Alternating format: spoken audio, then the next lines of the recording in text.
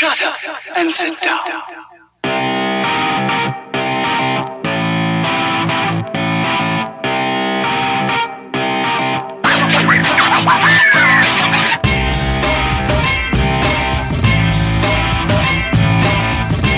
You're listening to The Bridge, keeping you connected with all things sports. Here's your host, John Lund.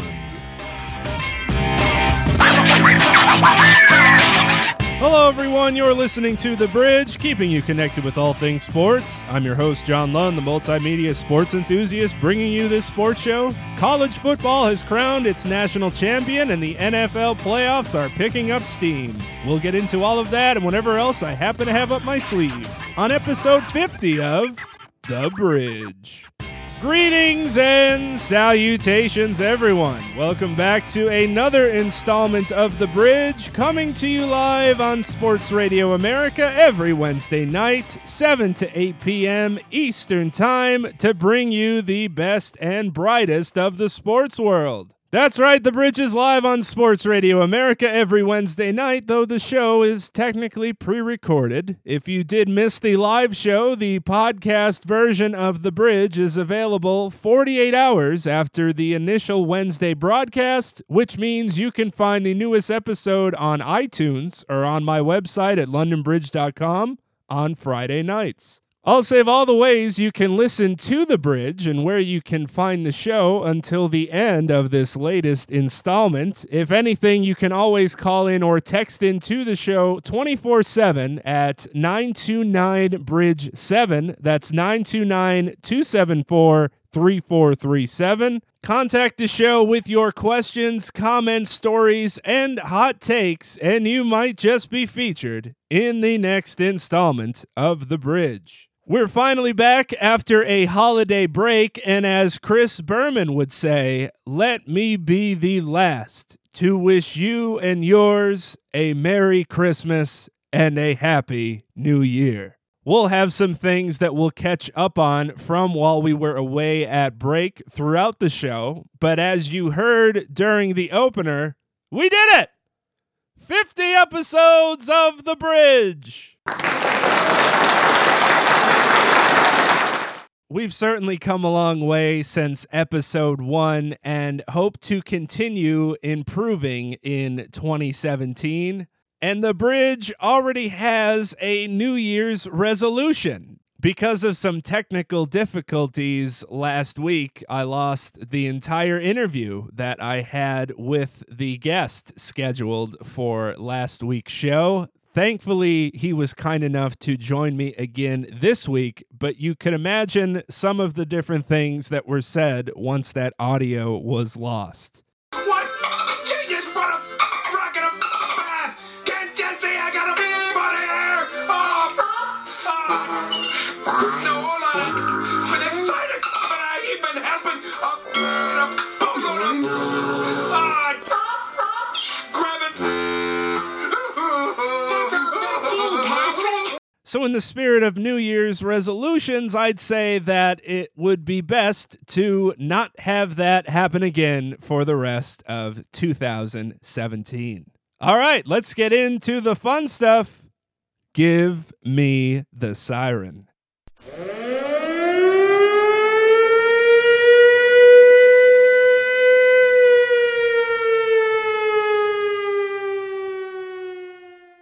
Let's wind the clocks back to December for this opening segment. Some college football players might tell you that the social life and the nightlife surrounding their bowl games is actually better than the game itself, at least if the bowl game is in a fun and warm climate. However, one Arkansas football player had a little bit too much fun before his bowl game. It's time for the #1 parody news anchor segment in sports radio. Here's this week's edition of Sports News Read Like Real News.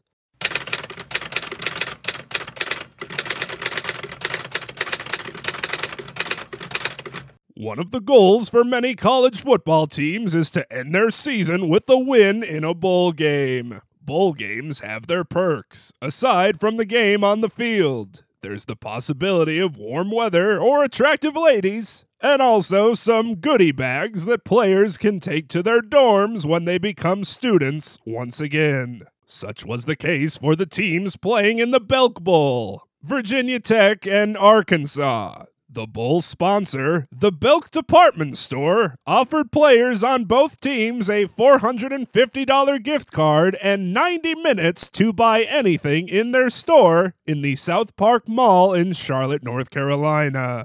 Eat your heart out, supermarket sweep. The players also received a Fossil watch, but for one Arkansas player, the gift card and watch weren't enough. Senior tight end Jeremy Sprinkle tried to sprinkle in a few more items into his goodie bag and attempted to shoplift 8 more items out of the store after the shopping spree had ended.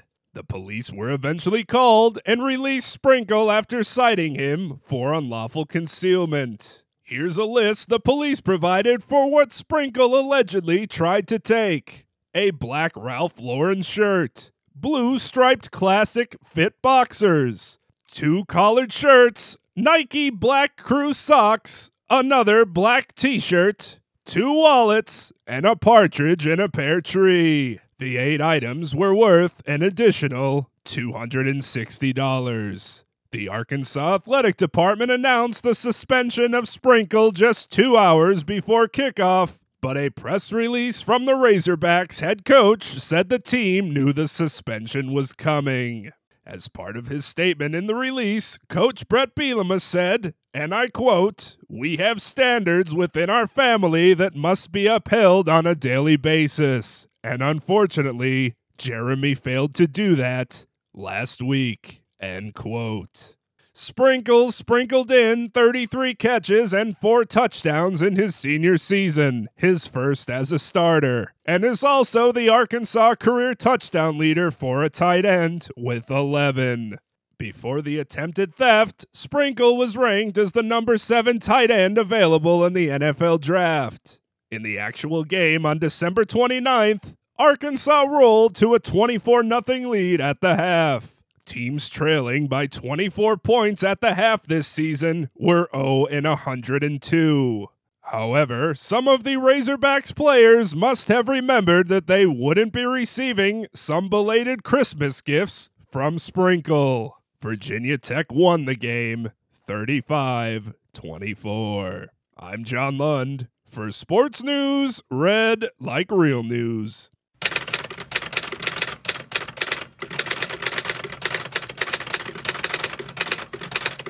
Let's take a quick break to pay off those holiday credit card bills.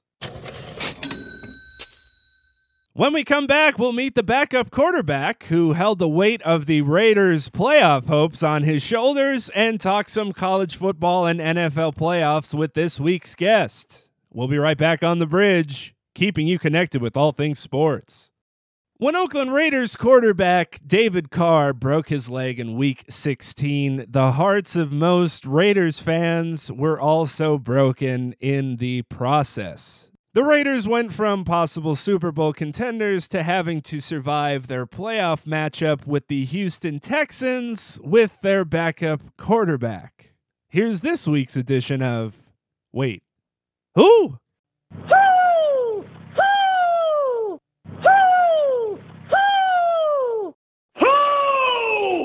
Oakland Raiders fans have to be thrilled that David Carr has had more success in his young career than his older brother did for his entire career.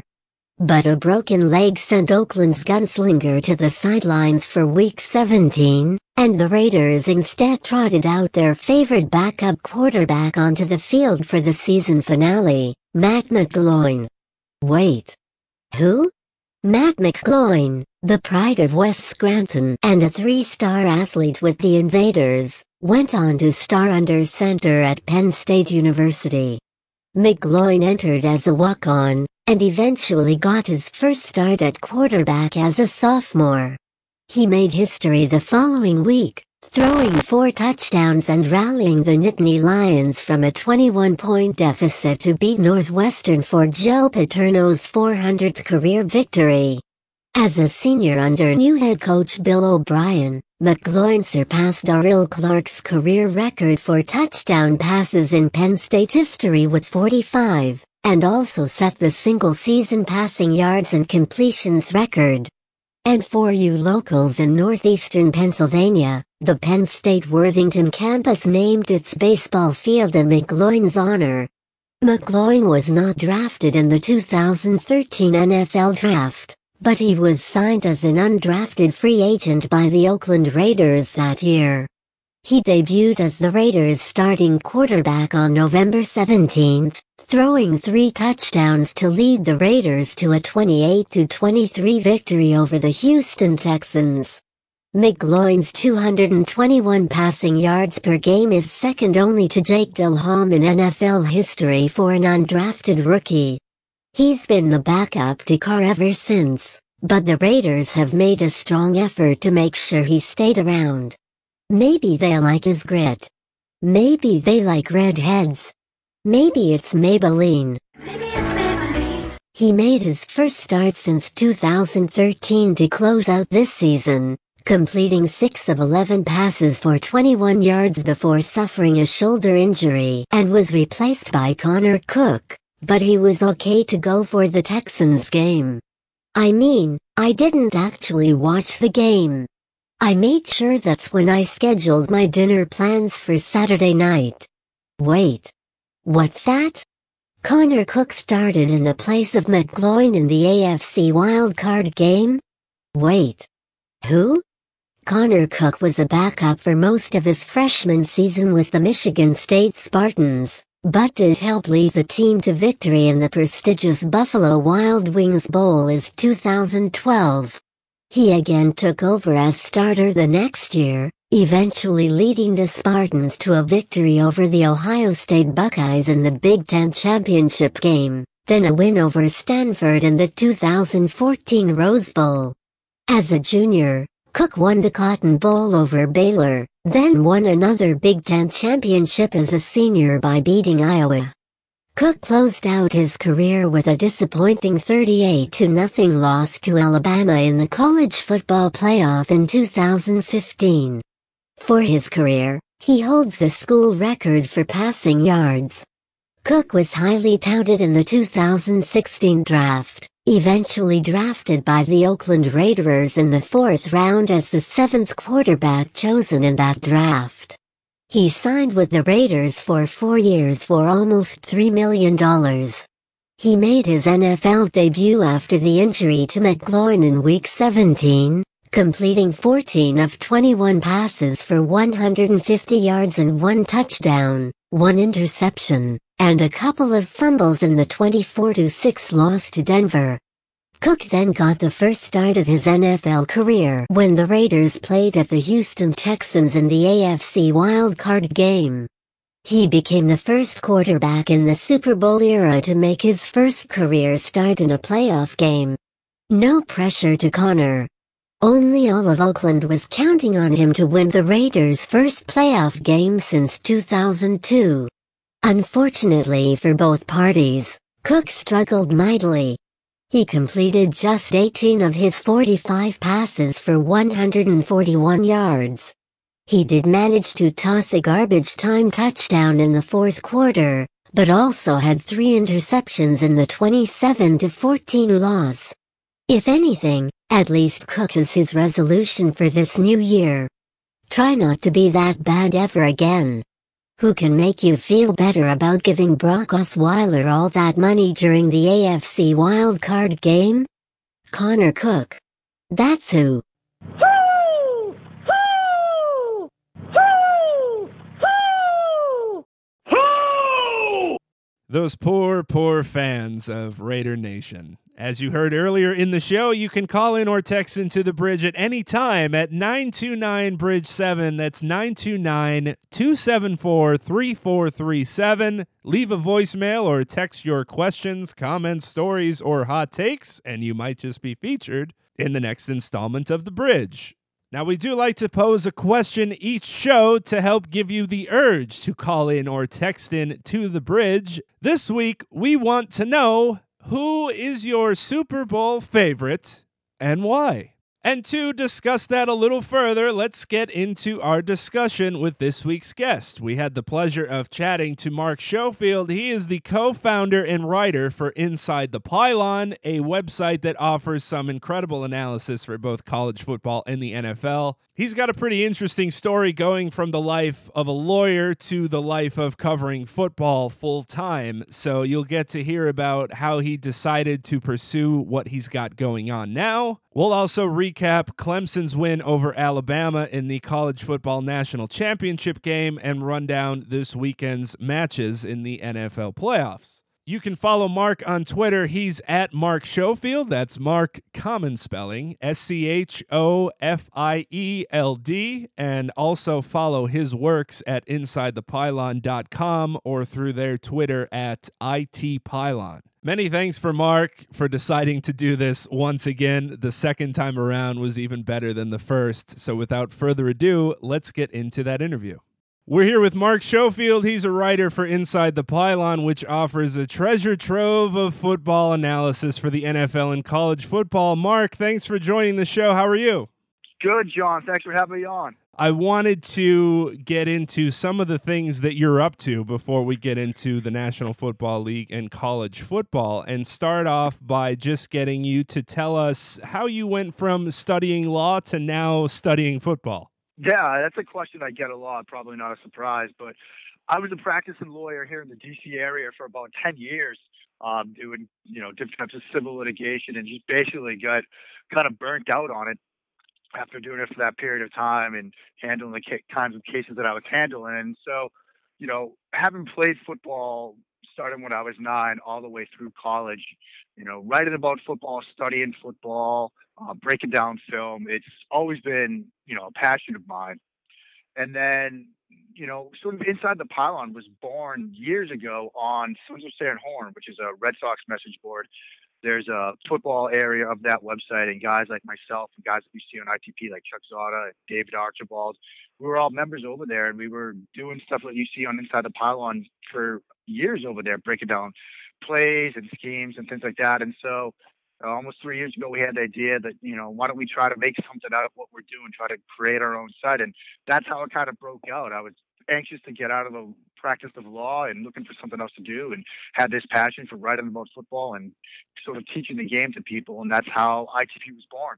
As the co-owner and one of the main lead writers for Inside the Pylon and doing some work for some of their podcasts, what would you say are some of the main things that the site offers and what some of your biggest responsibilities are for them? Yeah, I mean, basically what we're trying to do, we're trying to educate people about all the different layers of football, whether it's, stuff on the field, from the break into the huddle to the end of the play, all the different layers and complexities of single football play, and breaking that stuff down to off the field stuff, whether it's draft evaluation, whether it's salary cap considerations, draft capital, things like that.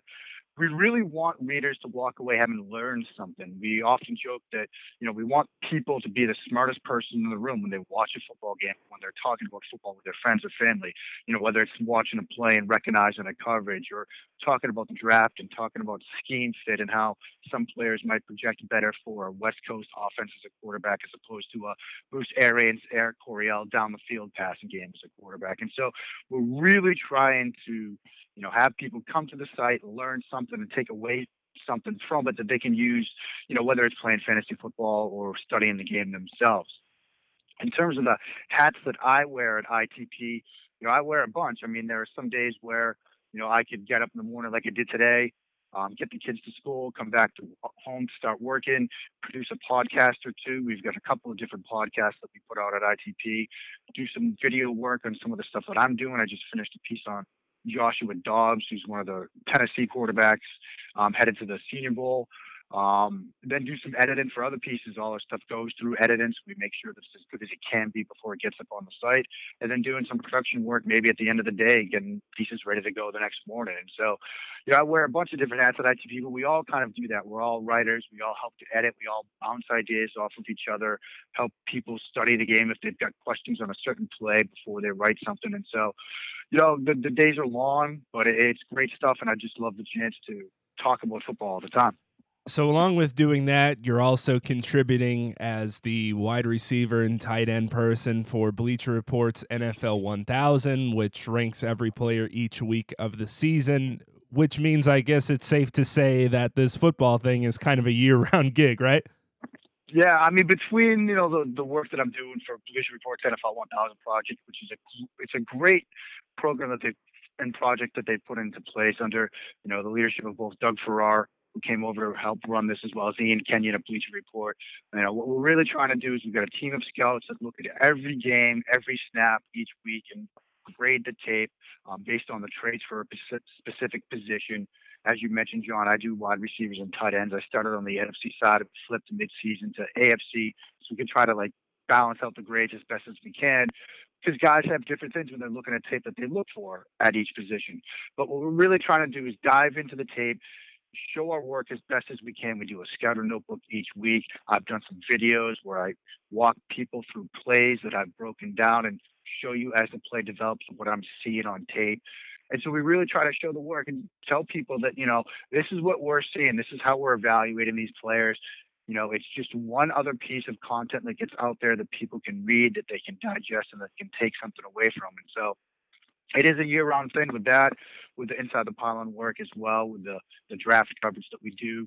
Did some work as well for the Washington Post this season, which was a lot of fun. So, football is a year-round thing now. I mean, it never ends between the draft and preseason and free agency. It's a 24/7, 365 kind of deal. We know in sports, nothing quite circles the wagons quite like the National Football League. But before getting into that, we can hit on some college football. And going big picture first, and even what we saw on Monday night might help with this answer. Are you a fan of the current setup for the national championship in having 4 teams decide who will take home that title? I think we're getting closer.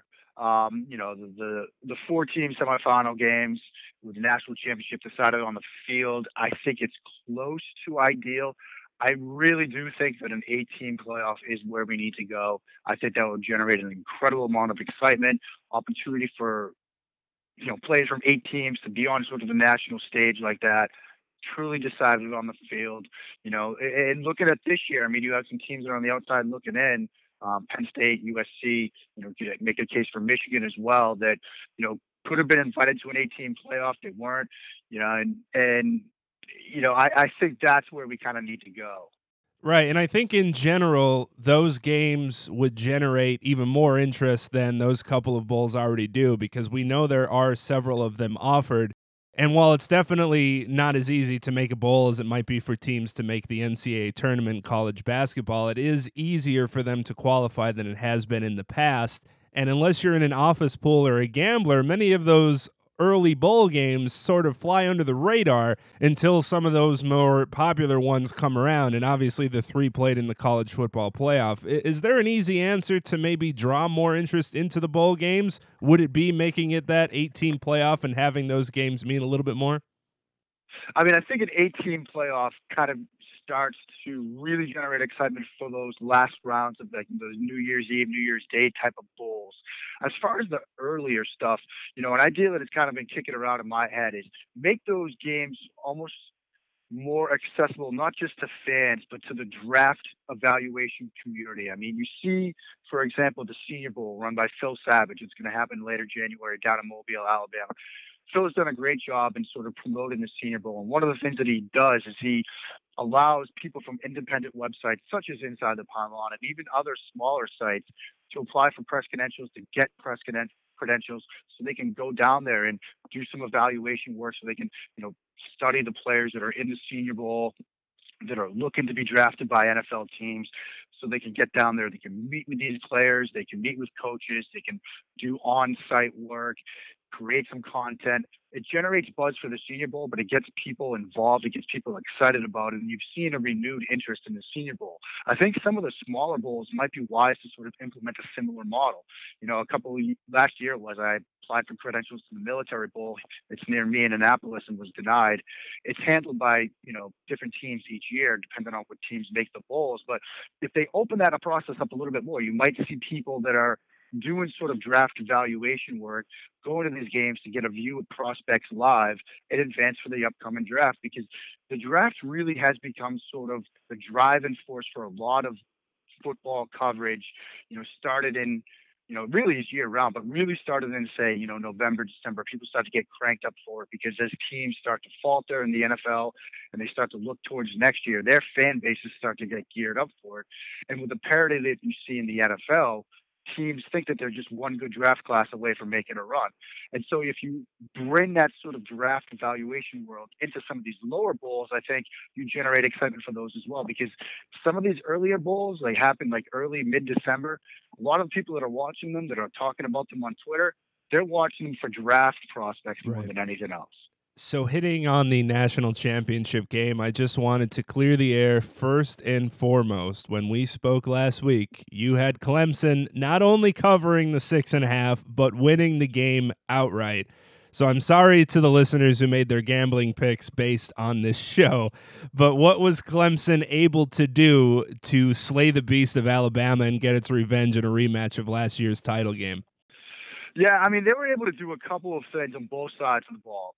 When Alabama was on offense, I think, early in the game and, a couple of plays late in the game, Steve Sarkisian did a really good job of play calling, but there were a couple of drives where they really focused on the passing game. I think, mid to late third quarter, and a couple early in the fourth quarter drives where they went, 3 plays in the air when they were moving the ball really well on the ground. And, there were so many ways to watch this game that ESPN put out there. They do a great job the past couple of years and how they produced the national championship game. And I watched the coaches' film room. If you haven't watched that, you can probably find it online and watch the game, rewatch it that way. They had 6 college football coaches sort of watching the game live with the all-22 tape. And a lot of these guys were saying, look, just run the ball with Scarborough, run it with number 9, because they had the ground game going. But they got away from that at times, and it allowed Clemson to sort of get back into the game. Ben Boulware, Clemson's linebacker, fantastic college football player, great linebacker, diagnosed a lot of plays as well for that Clemson defense. When Clemson had the football, they were able, using motion in a couple of different ways of shifts, to figure out about, I'd say, midway, late first quarter, how Alabama was rotating coverage in the secondary. Once they figured that out, their passing game got going. They didn't do a lot of on the run, but they started to figure out some different ways that they could attack the passing game. They went to their sort of empty divide smash concept where they go empty, nobody in the backfield but for Watson. They run double smash concepts to the outside with leg it up the seam. They were able to make some plays that way. And really, they got the ball. They let number 4 win it for them.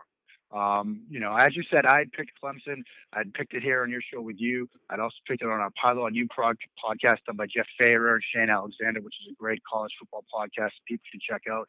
And even just Inside the Pylon on our Slack channel before the game, I said, look, it's Clemson 28, Alabama 24. That was the final score I predicted. And the reason I gave for it was Deshaun Watson, because he was basically the tipping point in that game. Sort of, you look at those teams and how they matched up. The deciding factor was the play at the quarterback position. And down the stretch, number 4 showed why he's not only probably the top quarterback in college, but why I think he's the top draft prospect at that position.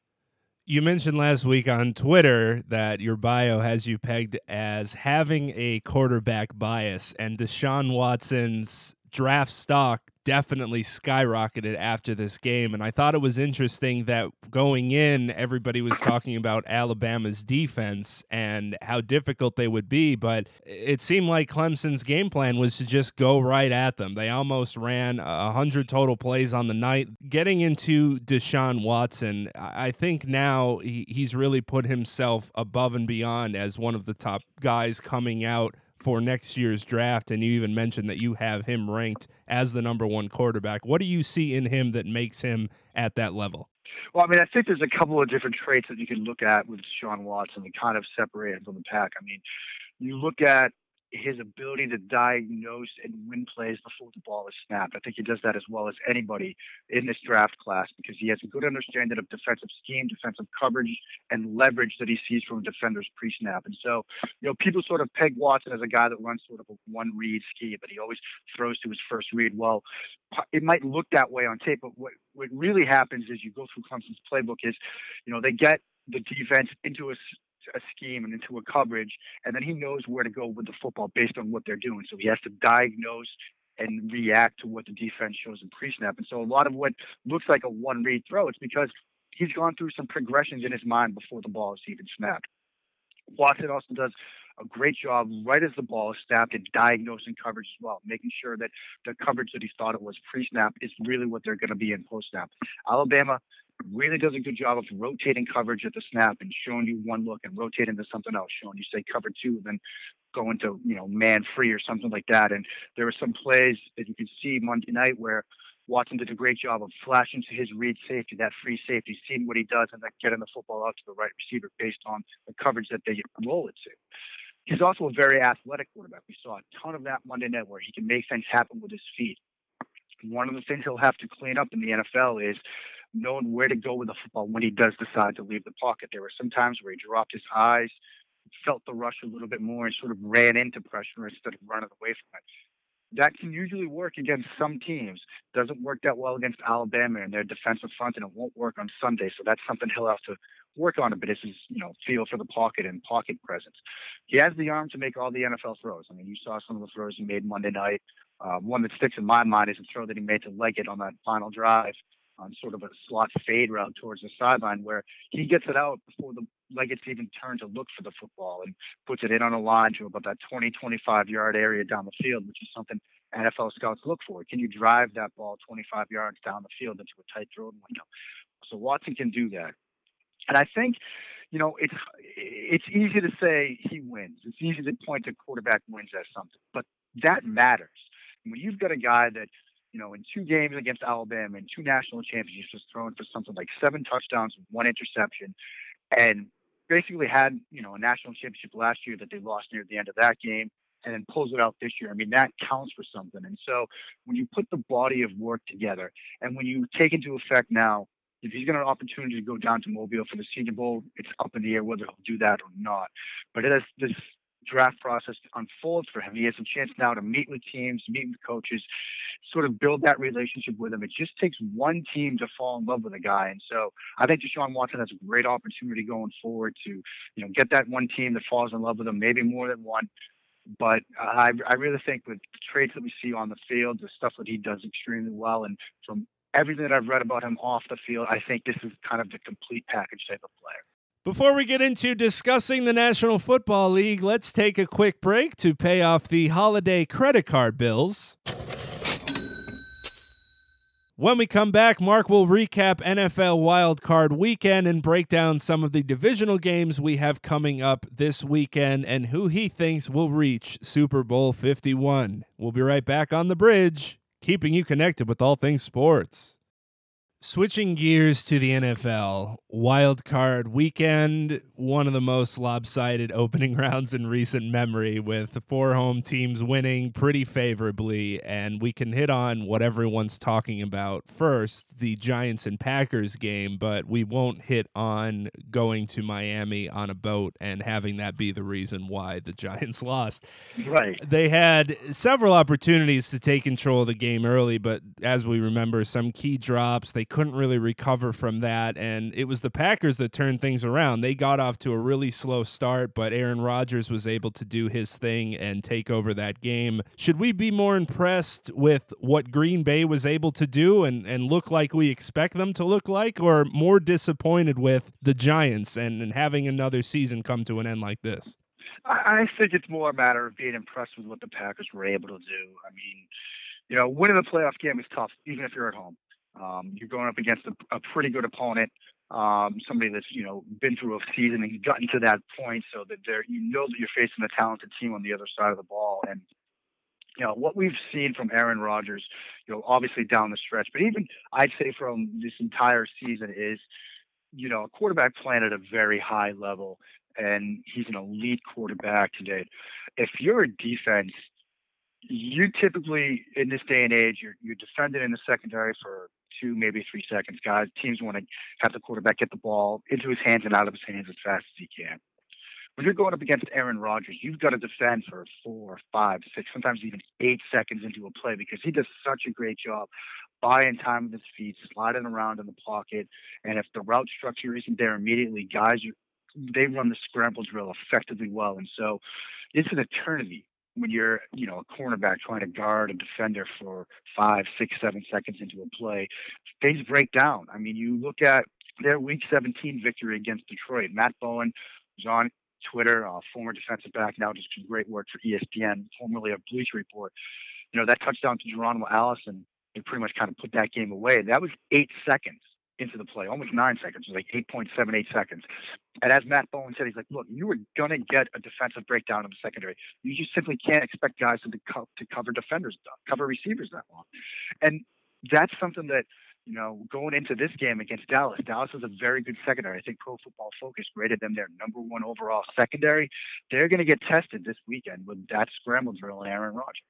Dealing with the Cowboys, you mentioned you were a little low on Dak Prescott last week coming out of college, and we know he's been able to have an incredible season, really, for getting thrust under the spotlight. He does, of course, have a stud rookie running back and weapons with his receiving core and offensive line. What do you think has made the Dallas offense so good? If it's more Dak, if it's more Ezekiel Elliott, if it's more the offensive line, or it's really just been a great combination of all three?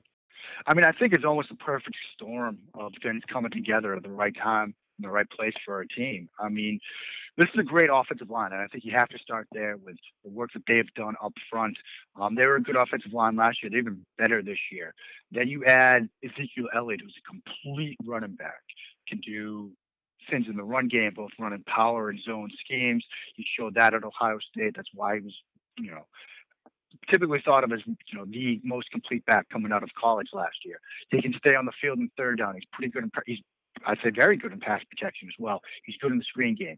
So now you've got a good offensive line. You've got the running backs that can give you sort of a variety of looks behind that offensive line.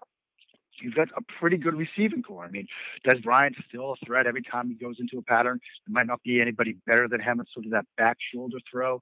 You've got Williams on the other side, who's a good piece to that offense. You've obviously got Jason Witten, who's been a third down blanket for Cowboys quarterbacks for years now. And Cole Beasley is somebody that really caught my eye in doing that Bleacher Report NFL 1000 work, both looking at his tape from last year to get ready for this season as well as early in this year.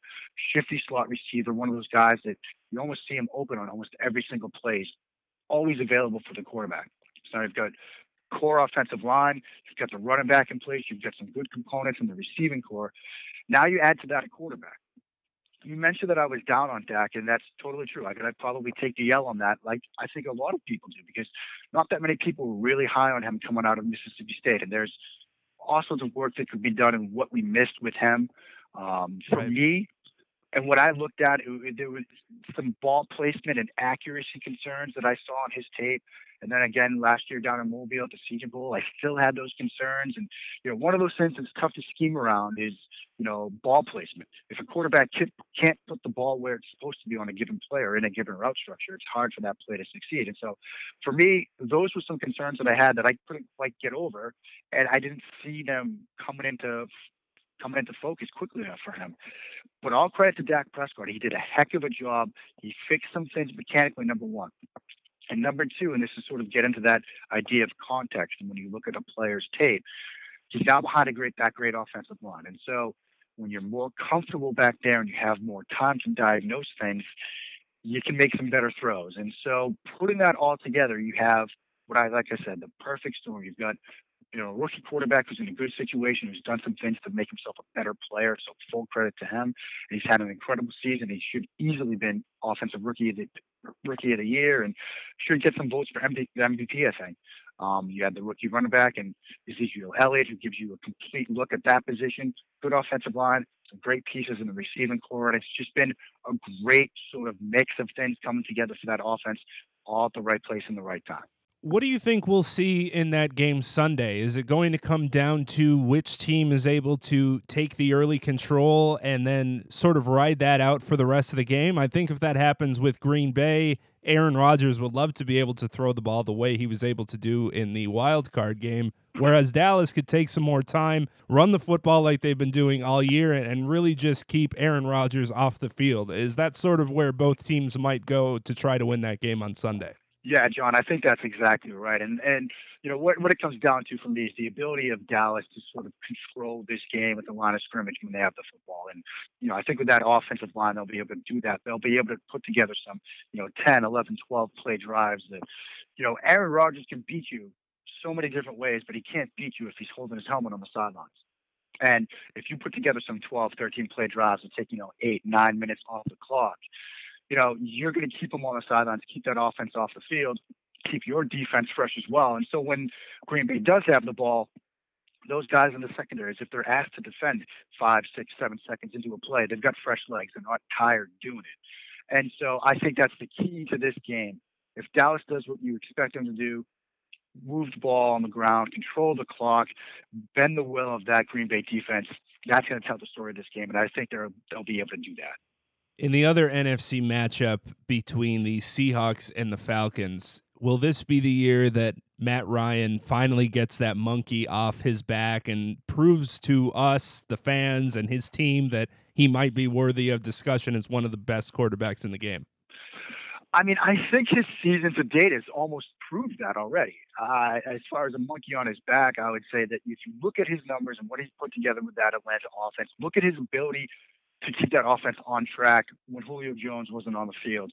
A lot of people say, well, yeah, he had a good year, but look, he's playing with Julio Jones, one of the best receivers in the game. Well, his numbers were just as good when Julio was injured. And so you look at what that Atlanta offense has done under his direction. I think that he deserves definitely some consideration for MVP. And I think that going into this game, Seattle had to play a, home playoff game last weekend. Now they're going to make the trip east. It's usually tough for those West Coast teams to come east. I think Atlanta's going to be able to take care of that game. And I look to Matt Ryan to have a good game against the Seattle defense. It's not that Seattle defense from a few years ago that was really able to control offenses and to limit offenses. The ability of an offense to make plays in the passing game. You've lost Earl Thomas. They're a bit banged up. And so I think that, to your point, that Matt Ryan and the Atlanta Falcons, they do come out of this with a win, setting up what I think is a great matchup in the NFC Championship game between Dallas and Atlanta. I think that's the two best teams in the NFC, I think, and that will be a great matchup. We don't really need to hit on the Patriots and Texans game. If anything, that Saturday night is probably a good time to schedule dinner plans and get the family obligations out of the way before the other games come around for this weekend. But sticking in the AFC, Pittsburgh, of course, did its thing against Miami and now has to travel to a very difficult stadium in Arrowhead to play the Chiefs. Big Ben might be a little gimpy for that game after hurting his foot a little bit, but he's obviously going to play and probably won't show much signs because he's used to doing that. What do you think are the biggest keys for both these teams going into that game and who will come out on top? I mean, this is a really interesting matchup on paper. It's probably the game I'm most excited to see this weekend. When you look at Kansas City and the way they can attack a defense in a number of different ways. I mean, the first way they can do that, and this is actually something I'm working on for Bleacher Report in our Scouter Notebook this week for the NFL 1000 project, the way they can manufacture explosive plays with two vastly different players in Tyreek Hill and Travis Kelce. We can start with Kelce and that tight end who he was, by our grade, and the best tight end in the league this year. He's just a matchup nightmare for defense, very similar to Rob Gronkowski and how he's a matchup nightmare, but in a slightly different way. You get him in Y ISO, get him in a 3-by-1 formation where he's the only guy on his side of the formation, the only eligible receiver. And then you force the defense to make a decision. Do they put a cornerback on him? If so, Kelsey's got the frame and the body to sort of just box out a guy on, say, a hitch route or a curl route and get you an easy 5 yards or more, given his ability after the catch. Do you put a linebacker up there? Well, Travis Kelce is going to be able to run circles around most linebackers in man coverage situations because he's a very good route runner. Get him on crossing routes or pivot routes. Do you put a safety on him? Probably the same sort of situation as with a linebacker. He's going to be able to outrun that person on him most, if not all, routes. And so that's one way you can do that. And what I'd look for them to do is add a different component to that. Put Tyreek Hill in the backfield on the same side of the formation. Now, as for your defense, you've got a problem because you've got probably their two most explosive players on one side of the field, but yet on the backside, you've got a numbers disadvantage. If you overload to that Kelce and Hill side of the formation, you're leaving some one-on-one opportunities for guys like Wilson and Macklin and Conley on the other side of the formation. So Kansas City is going to give Pittsburgh a number of different looks, hopefully to get some explosive plays for them from Hill, from Kelsey, and if not, some stuff on the backside. So I'd look for something like that from Kansas City when they have the ball. Pittsburgh, they can beat you in different ways as well, but it's a little different. They have Le'Veon Bell, arguably the most patient running back I've seen in a long time. And when you're studying the Pittsburgh offense and the guys up front, the offensive line, the tight ends that have to block for them, you talk about defenders having to defend for a long time in the scramble drill against Aaron Rodgers. These guys get a block for a long time because Bell is so patient picking his spots as he works towards the line of scrimmage when he has the ball in his hands. That's one thing to look for. They can spread you out. They can go empty and go 5 wide as well because Bell's a pretty good receiver out of the backfield. So they can do that, or they can just go slow it down. They can go 2 tight ends and run sort of a counter tray action with Bell with the ball in his hands. And so it's, 2 different teams that can attack you in different ways. And so it's going to be a fascinating chess match. Where I really think it comes down, though, is Arrowhead's a tough place to play. Pittsburgh might be a little banged up. That was a pretty physical game against Miami. Obviously, we had Roethlisberger in the walk-in boot. Houston had some time to heal up. Justin Houston should be back. That defense should be able to get after Roethlisberger. And if he's banged up in any way, if he's limited in terms of his mobility, that might be the difference. And so it's a fascinating game to watch on paper. I'm really excited to see it, but I do sort of lean towards taking Kansas City in this game. I'll end this discussion with you the same way we did last week. Who do you think will move on to Super Bowl 51, and then who will be the team that lifts up that Lombardi trophy? I mean, that's a tough one. I mean, I really think that we're going to see, Dallas, Atlanta in the NFC Championship game, and Kansas City, New England in the AFC Championship game, which was set up like 2 great conference championship games. I think coming out of that, you're looking at a Dallas, New England Super Bowl. I do think that those are the 2 best teams in the league. I know there's an argument in a potential Kansas City, New England matchup that, New England in terms of the quarterbacks that they have faced this year, they haven't faced really that many stiff tests at the quarterback position, say for Russell Wilson, and they lost that game at home.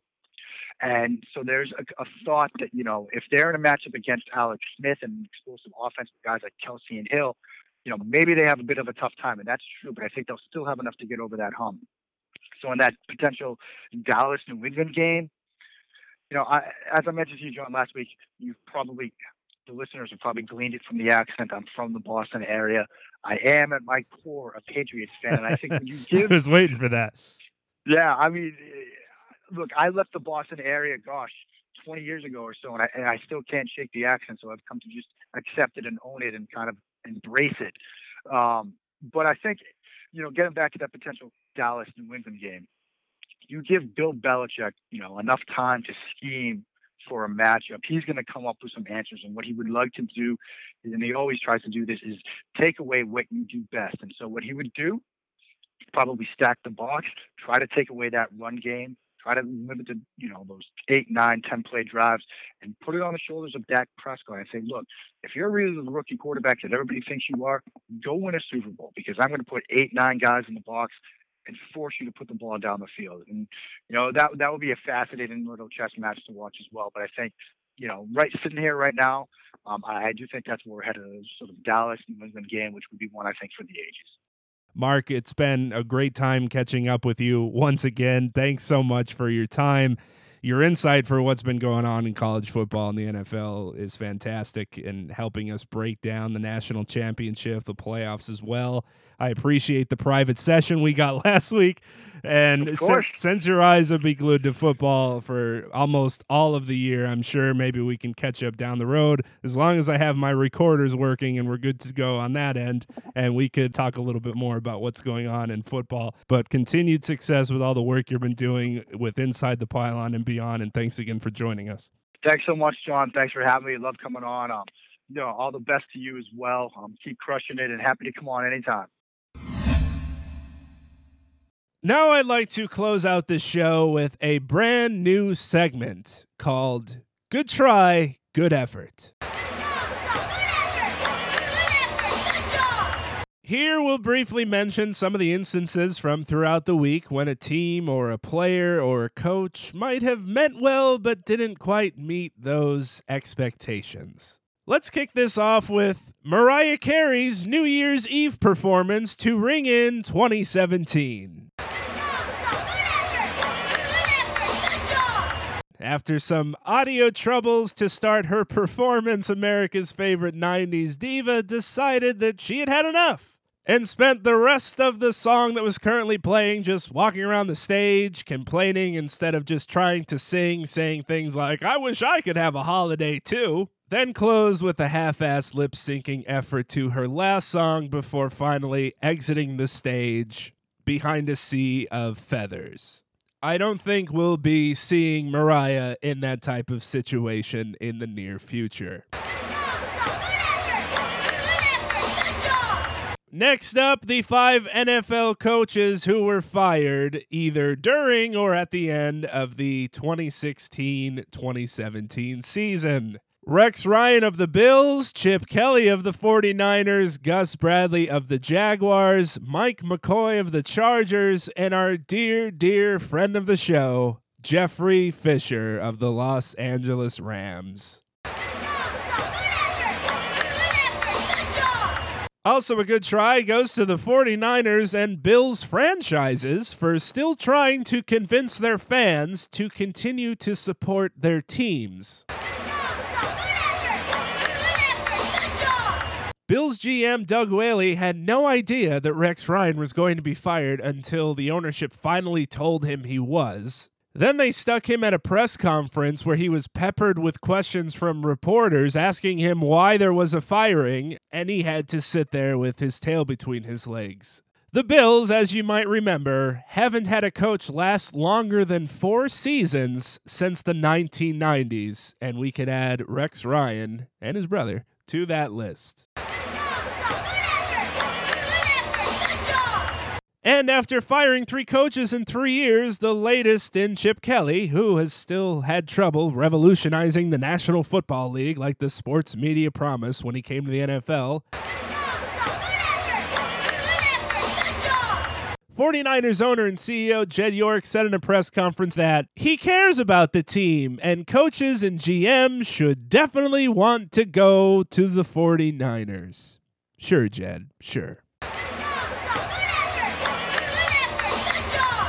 A good job from Bengals Adam Jones, who dropped his Pac-Man nickname and claimed he had learned from his mischievous ways. He was even named team captain this year, but was recently arrested for first allegedly punching a man and poking him in the eye, then refusing arrest, and then spitting on the nurse who tried to give him blood work at the jail. A good try and good effort from Penn State fans for getting their claims ready that the Nittany Lions were snubbed from the college football playoff after Michigan lost its bowl game and Ohio State was shut out by Clemson in the college football playoff, and for their great performance against USC in the Rose Bowl, only to later lose the game on a game-winning field goal, 52-49. Good try, good effort for NFL Wild Card Weekend. A year removed from all 4 teams winning their games, we had the most lopsided point differential since 1995 when all 4 home teams won by at least 13 points. And lastly, good try, good effort from yours truly, the host of The Bridge, for starting off the year 2017 by losing an entire interview and having to redo the first show of the year.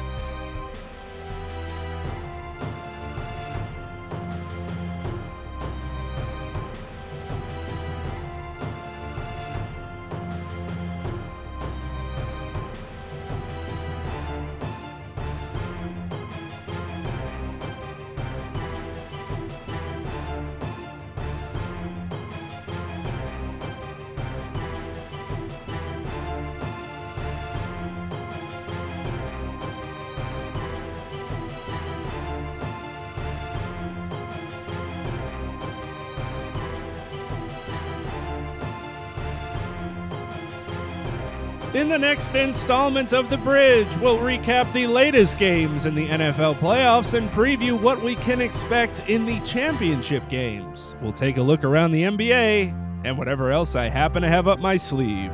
On The Bridge, keeping you connected with all things sports.